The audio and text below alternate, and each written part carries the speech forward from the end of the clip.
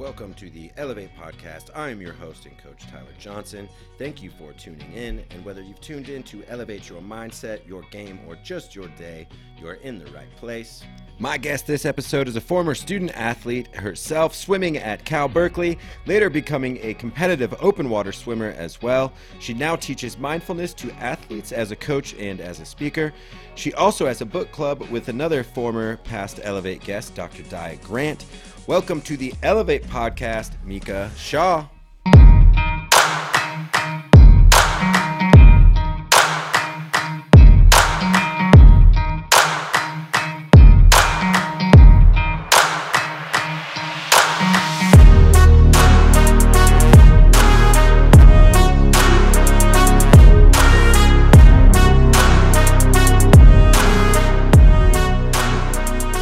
How are you today? I'm good, thank you. How are you? I'm well. I know you're joining us from, is it sunny California? I know it's been rainy out there.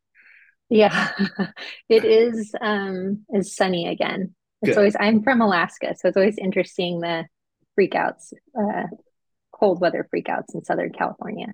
Sure. Well, yeah, to start, I know you're a former competitive swimmer, open water, and were a swimmer growing up, but can you kind of, for our listeners, take us through a little bit of your athletic journey and then kind of what led you from your athlete days into the work you do now with athletes? Yeah. So I kind of grew up all over the place, but swimming was the sport that I stuck with. So when I was younger, I was really into diving, and that was kind of the thing I wanted to excel at. But when we moved up to Alaska, they didn't have diving, and I stuck with swimming, and I just kind of didn't really try anything else. I just really liked it. So I swam through high school, and then I moved down to Southern California, and I competed at Golden West College, which was a community college. Then I transferred to Berkeley. Um, and I guess college is where I always say like where my mental skills journey began, because I like the step up to Berkeley was such a huge competitive jump. And Sure. I just experienced a lot of imposter syndrome, and like my nerves just seemed to be really out of control. And I just knew I was getting in my own way, but I didn't really know what to do about it. And there wasn't a lot of resources or help, or I didn't feel like I could talk to anybody about my Right. experience. So I just kind of like held it in and felt like I could have been better. Um, Fortunately, I had the opportunity to compete in open water swimming a couple years after. So I graduated, retired, and then got back into swimming about 2 years Okay. later, started competing in open water swimming. And that was kind of, I really valued the mental side during that time as much as the physical. So I worked with a mental skills coach. I started reading any book I could on sports psychology and practicing whatever I could. I really um, just dove right Yeah. into it. And I improved a lot. But I was so focused on like mental skills for performance. I didn't really acknowledge that I'm a whole person and you have to deal with all of the emotions that you Sure. experience in your day-to-day life. Yeah. So when I retired from open water swimming, I was a little heartbroken from my experience, and it took me a really long time to process it. And through that process, I started going to therapy. I also became a mother after I retired.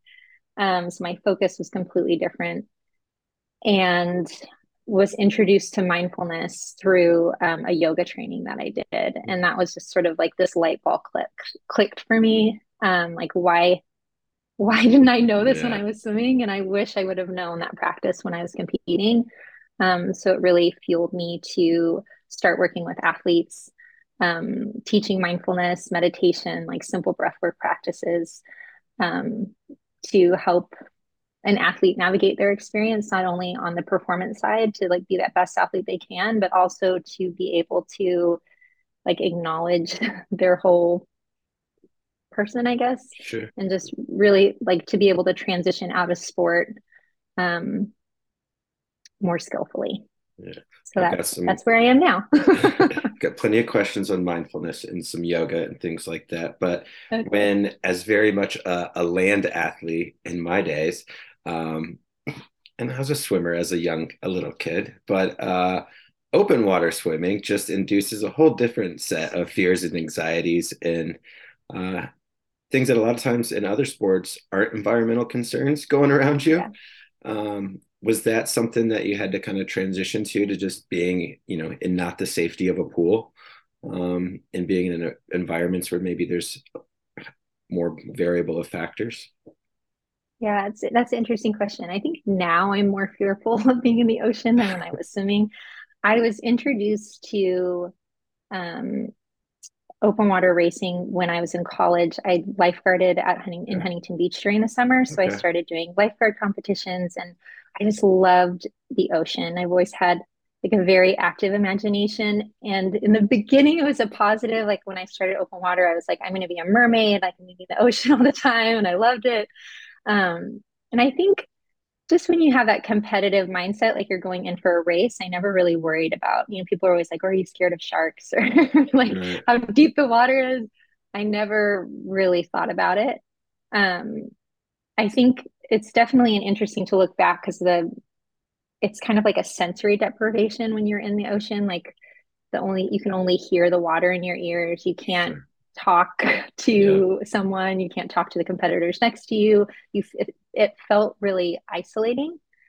Um, and that was interesting to navigate, especially when I tried some of the longer distance. The 10K is the Olympic event. So that was the race that I did all the time, which is definitely long. It takes about 2 hours, but I did two 25Ks. Wow. And that both of them, I think I was like around 6 hours or a little over 6 hours. And that was definitely a mental um, a level that I wasn't prepared for because it was just I was so trapped inside my head. Then my body started to fatigue to a point that I'd never experienced before, and it just felt really overwhelming. Yeah. Yeah. You talked about finding mindfulness. You also, teach yoga, Pilates, meditation. Um, when you kind of go back, which order did you find those, and which order, and maybe not which order, but order which you found them, and then which do you wish you knew about earlier as an athlete? Yeah. So I started taking my Pilates certification while I was still swimming. I did not make the '08 Olympics. I took a little bit of a break and I enrolled in the Pilates certification. And then I started swimming again. So took a break from the Pilates certification and then retired. And it took me a really long time to finish my Pilates certification. I don't teach yoga or Pilates now. Um, I think they're both amazing for athletes. I think the mental side of Pilates, a lot of people think like I don't have preconceived notions about it. I think it's an amazing supplement to an athlete's program if they can fit it in because the body awareness that it teaches you and also like the mental skill of concentration and really focusing on like these tiny movements and how your body is moving through space rather than when you're in your sport you're not thinking of in such like Yeah. tiny view. um and I think the same for yoga. I think like slowing down and learning to like slow down your breath and that you don't always have to like push and grind. You can actually like slow down and take your time, and that can help you in your performance as well. Um, Both of those led me on my path to discovering mindfulness, but that's the one to me that's really has stuck and that I practice consistently just because I think that awareness piece for Yeah. me was really enlightening and re-enlightening is not the right word, but was very illuminating.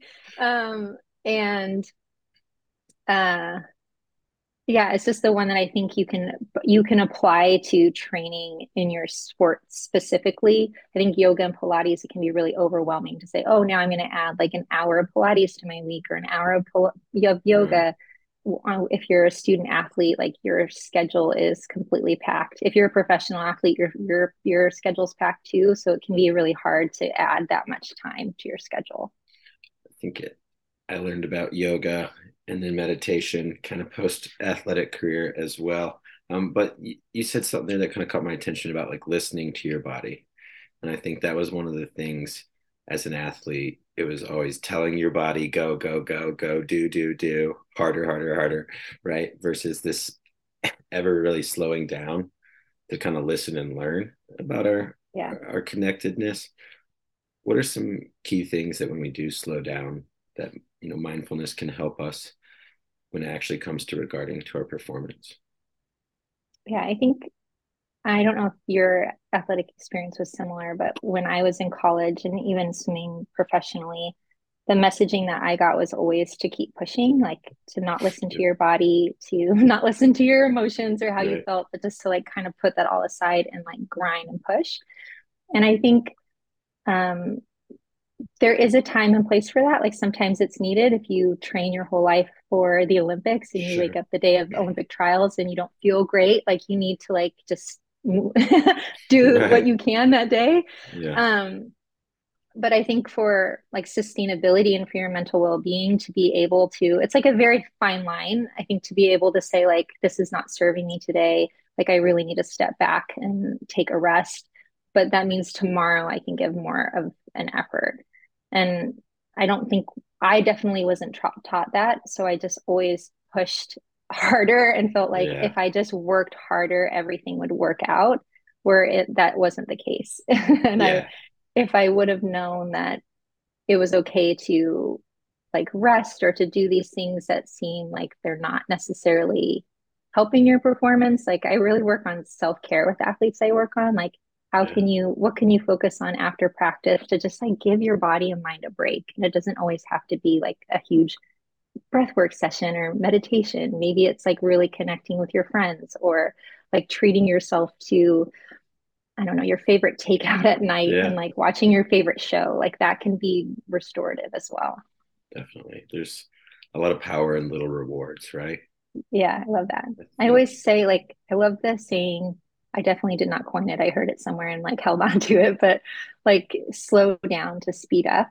And Yeah. I think of that a lot. Like, you don't always have to be pushing and grinding. You can slow down, but that doesn't mean that you're not going to like give a great effort tomorrow or maybe the day after. But it's Yeah. kind of keeping that bigger picture in mind. Yeah. And I like how you talked about the pushing. Did have similar experience athletically, and I think that was I struggled with even kind of post athletics. That was the mentality I took to work, and it's like you can't outwork, outswim, outrun everything in a real job. you know, Yeah. you have there's some other mental agilities involved, but a lot of times kids and athletes and coaches too, there's this mentality that mental toughness is about this endurance, pushing through, being able to overcome despite.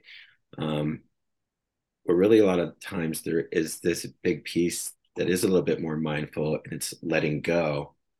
Yeah. Sometimes the result, or whatever it might be, it's not always just pushing and holding on to. Sometimes it is being able to let go.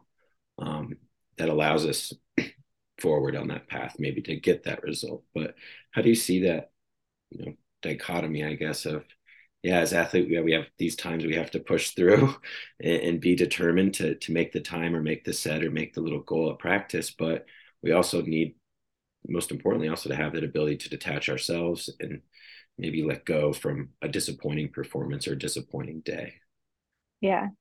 I think that's so important. I'm very interested in mental toughness and self-compassion and how the two play Yeah. together because I think it's a really important duo.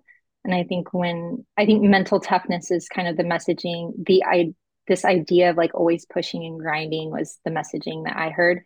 No one ever pointed out to me like the way I treated myself wasn't very nice, and how if I would have been able to be more kind to myself, to let go of mistakes and perceived failures, that I would have been able to get over those mistakes faster and be able to show up the next day or for the next competition with like more energy and focus for that race. Um, and I think, yeah, it's an unfortunate. I'm losing my train of thought. I think mental toughness is definitely really important, but being able to step back and like give yourself a moment to work through it and acknowledge the mistakes that you made, but also what you did really well. Like I never did that. I never acknowledged what I did well. I only acknowledged what I thought were my failures. And then I kind of held on to those as I went along and it just became too heavy a burden to bear. Yeah. I had one of my early guests on this podcast he went through Green Beret and Navy SEAL training and had done endurance. He completed a race that David Goggins couldn't, dropped out of. And when I asked him what mental toughness was, I was expecting this very bravado Navy, kind of categorical answer. And he was like, it's really how much you love yourself. Oh, and wow. I it, love it that. and he was just kind of like, I've done all those things I just stated that are a lot of times associated with this mental toughness. He's like, but then I could get on Facebook and someone's comment would turn me into a tizzy, and I realize I'm not very mentally tough. Yeah. Is like, if I'm mentally tough, if that bothers me, even though I can run a bajillion miles, right? And so that always kind of, that shocked me into kind of that same thing of, compassion does definitely play a role in Yeah. being mentally tough. And I think as you push as an athlete, we lose sight of sometimes that self or that identity becomes sport. How do you help athletes? Because that was something I struggled with post career, not allowing sport or sport alone to become their identity. Yeah. That's that's a really challenging one because I think when you're in it, it's super hard to like have that view that one day you're going to move on to something else. And you also like to be so dedicated and disciplined, you need that focus on like what you're doing. Um, I have some athletes that I'm working with that I feel like have a pretty good perspective on that. They have interests outside of sport, and I try to encourage that. I have some others that I worry about, like what, uh, like for them when they retire or move on, what is that experience going to be like for them? Yeah. And I try to focus with them as well on the little things over the weekend, like checking, asking them like, oh, are you doing something with your friends? Like, what are you asking them questions that are not related to their performance or sport? Um, I love values, like working with athletes on core values. Yeah. I used to think I was like a big goals person, but now I'm like, that doesn't really resonate with me as much. I think you need the dream, you have to know where you want to go. Yeah. But I think core values can be so helpful because more often than not, your core values as an athlete, you can transition them to life after sport. Um, and that was something I struggled with. All of the mental skills training that I did while I was swimming, I didn't really know how to transition that Yeah. to life outside of sport. Where I think mindfulness and like learning your core values, like those are really great practices to start exploring as an athlete. And then when you're finished, you can also see like, oh, this is the same in the workplace. Like I'm getting distracted. I'm going to refocus my mind. Um, or like this is important to me, so it's going to help me make this decision moving forward. Um, I just try to check in with those things from time to time to Yeah. not always be about the performance. I love that you brought up the core values. I always teach kind of one things is, those core values are beliefs that we have that can kind of serve us. I use that analogy of really like a bow and arrow, where your beliefs are your bow. You're going to carry your bow with you. Your targets are Yeah, going to change, and you can choose your energy as your arrow that you're going to send towards those targets. And those things can change. You can find more arrows on your path, but your bow is your bow. And I like the same thing, kind of like the old Odysseus story. Like only you can string your bow, right? So yeah, only you can really dictate what your core beliefs are. But um, I think it's also challenging reflecting on, I wish I would have focused more on that as a student athlete. But definitely. also as you work on it with them, how do you allow them to realize that um, they're not super rigid? Like what you believe right now might, there's some core things that probably won't change about us, but there are beliefs that will change, things that can Yeah. impact us as we evolved as human beings and experience different things. Um, where do you see that balance when you kind of identifying core values with, allowing maybe some room for expansion when it Yeah. is in alignment with our growth and maybe in alignment with the things that are going to serve us? Yeah. I try to, one of my core values is curiosity. So I just feel I lean into that hard in my own life. And I try to like offer that perspective when I work with athletes. So, um, I introduce core values with also the explanation that this isn't something that is super rigid. Like you're going to always have these same core values. They're going to grow with you over time, and maybe you outgrow some of them and pick up something else. And Mhm. my values definitely changed when I became a mom, when I got married, like Yeah. my whole focus changed. Um, and just I really try to cultivate that sense of curiosity, not only towards our athletic experience, but just in general, like how we perceive things. And I think if you can hold on to a little bit of curiosity, there's that openness that comes Yeah. with it that you can sort of learn and grow, and you don't have to be super rigid and like, this is the only way that I can accomplish this. It gives you options Yeah. and choices. I wanted to talk more about some meditation and mindfulness. So, on the Okay. curiosity of transition, so maybe listeners that are coaches or kids that are curious about trying meditation, um, how do they do it? How do they make sure they're doing it the right way? Yeah.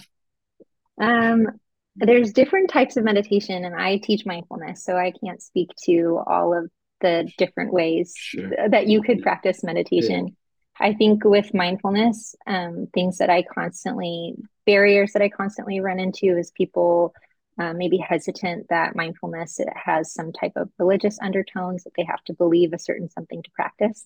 So I always mention that like what I teach is secular and it is based on the Buddhist teachings, but you don't have to believe anything to Right. practice.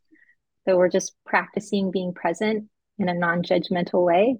Um, and you might not always feel the way you want to feel because we're trying to accept the present moment for what it is. So you might not like sometimes I think when people think like, oh, I should feel relaxed when I meditate, um, being relaxed and stopping your thoughts, I think, and religion are like the three top like barriers I think that people kind of stops people from wanting to practice is that they think, well, I can't meditate because my mind is going all the time and I can't stop my thoughts. And that's actually not what you're supposed to do. You're not supposed to stop your thoughts. You're just supposed Right. to notice them and then shift your attention away from them and focus on something in the present moment, like your breath or your body or sounds. Um, I always recommend starting ridiculously small and simple. So I usually start off introducing just deep breathing with an athlete, like just doing 1 minute of deep breathing a day. So it Right. helps you find the time of day where you can start a consistent practice. Mhm. It's 1 minute. So it's like everybody has a minute. There's not Right. really the excuse of like, oh, I don't really have time for that. Right. You can find a minute. Um, and it sets the foundation for adding from shifting from breath work to meditation. So I think once you have the awareness of how your body's breathing, then you can use your breath as a present moment anchor, and you have that awareness to actually notice your body breathing. Where a lot of people just aren't even aware that Right. they're breathing, even though we're doing it obviously all day, every day. Right. What are, most people when we talk about mindfulness or, the breath, what are some other mindfulness practices or little tools that we can integrate throughout the day? I know there's this little book someone gave me that had a bunch of them one time, and I would go through them. And one of them that was the hardest for me was being cognizant of every time you went through a door throughout the day.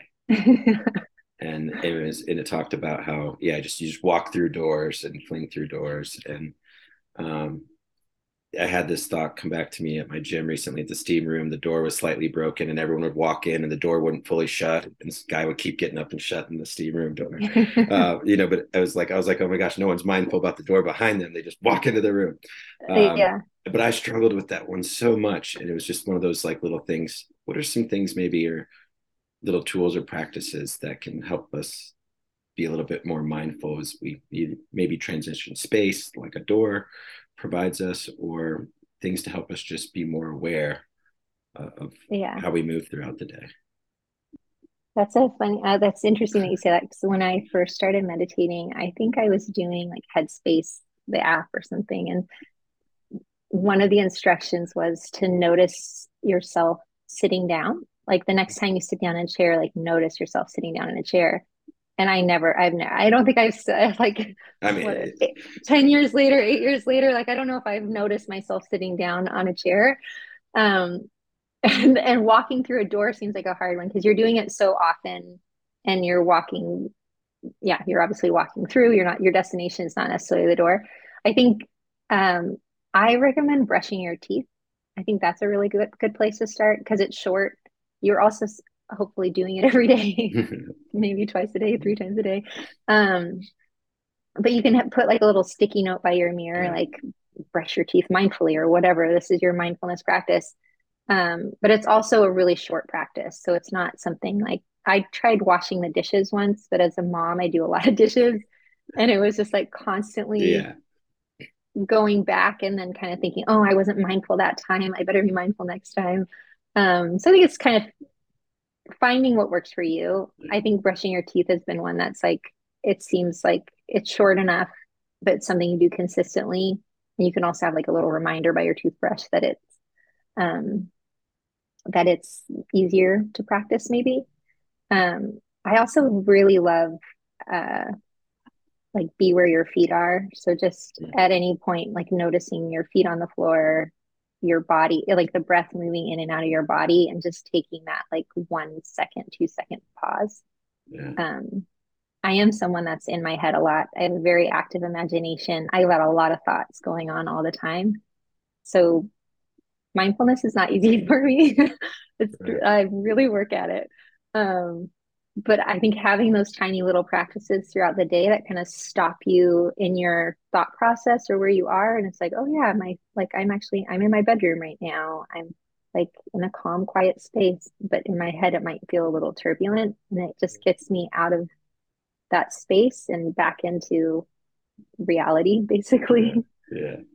I like it made me think too, because I literally had written down those myths that you debunked already about that I want to do. So you already hit on those. But I think another one that sometimes comes up when you talk to some athletes about starting this meditation or mindfulness practice as they kind of explore it is that they need to like shift their whole lifestyle to become a meditator Yeah. or so to speak, versus like you said, I mean, it's finding the 1 minute brushing your teeth or that 1 minute of breathing.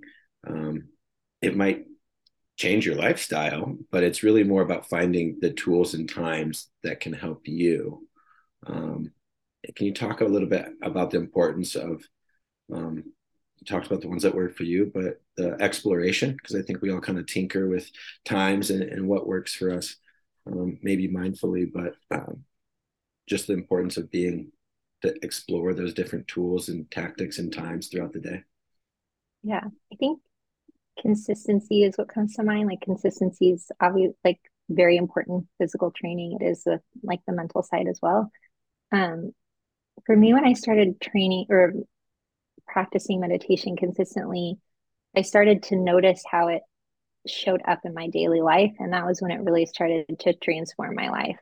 And it's not like I became a different person or all of a sudden did not have a million thoughts running around in my head, but I just had these like little moments of space and quiet that felt like really groundbreaking to me.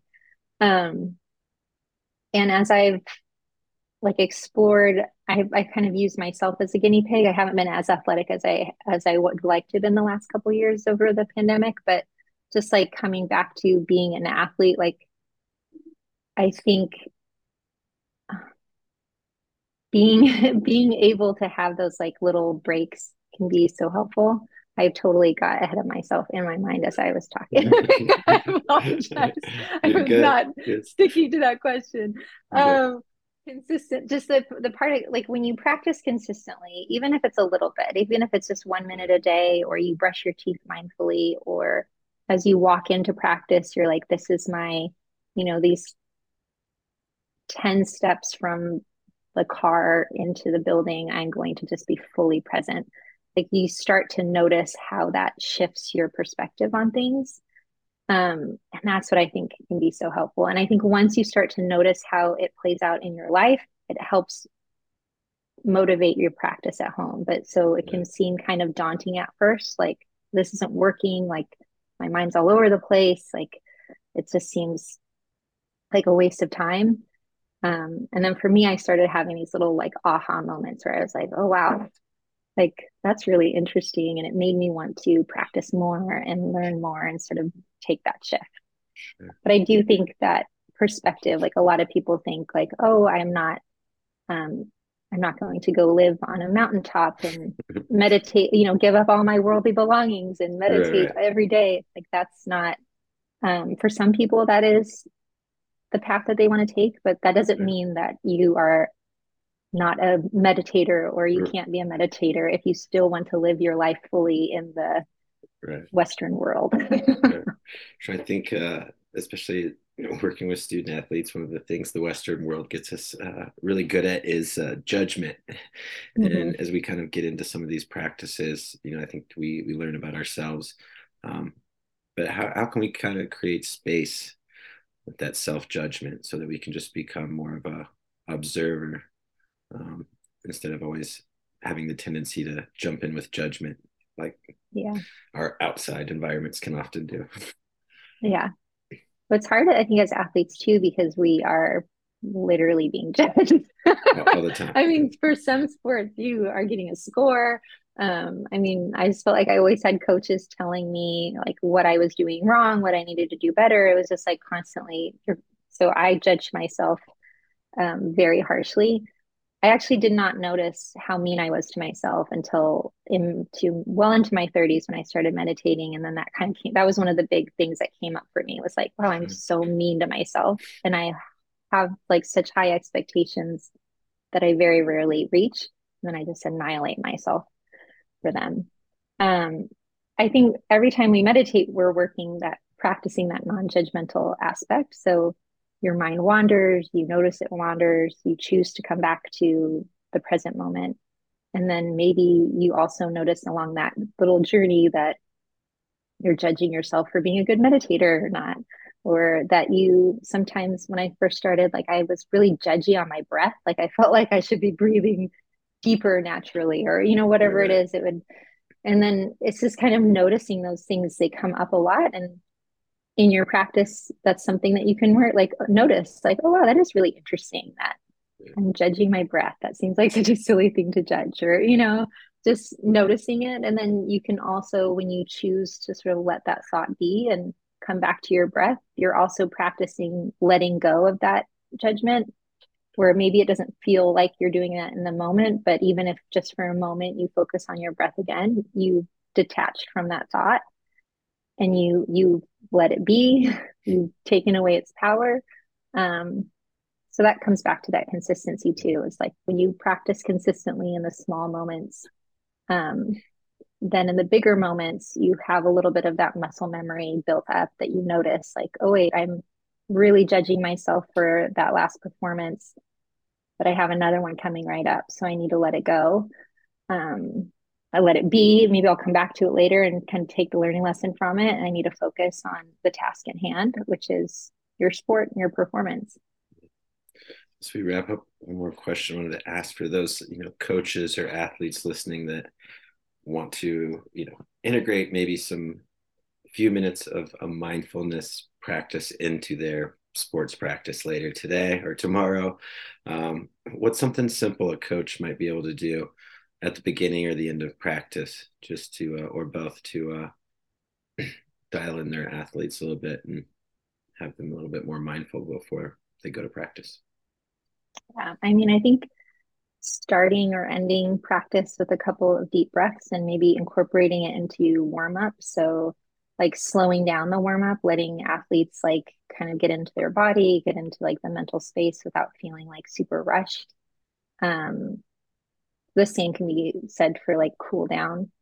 Um, I think, and I only say this from like a curiosity standpoint because I never really had this as an athlete myself, but just kind of creating that curiosity towards like training, like valuing your athlete's perspective on things, like actually listening to them, Yeah, which could be a whole other conversation. for sure. Um, and like as a coach, you can practice mindfulness by actively listening to your athletes and just like being fully present for what they're saying and really listening to whatever they need to share with you. Um, and then I think as an athlete, you can practice mindfulness can practice by like really getting in your body, like just noticing what does it feel like when you're warming up, like just kind of slowing down one tiny aspect of your training. Like I know you can't train like that the entire time. You'll get Right. probably in trouble for being too slow and not paying attention to your coach's instruction. But even if it's just like one moment in practice, just one thing you do consistently, just sort of slowing down the process and really like getting into your senses. Like, how does it feel in your body? Like, what are you seeing? What are you hearing? Like, just using all of your senses.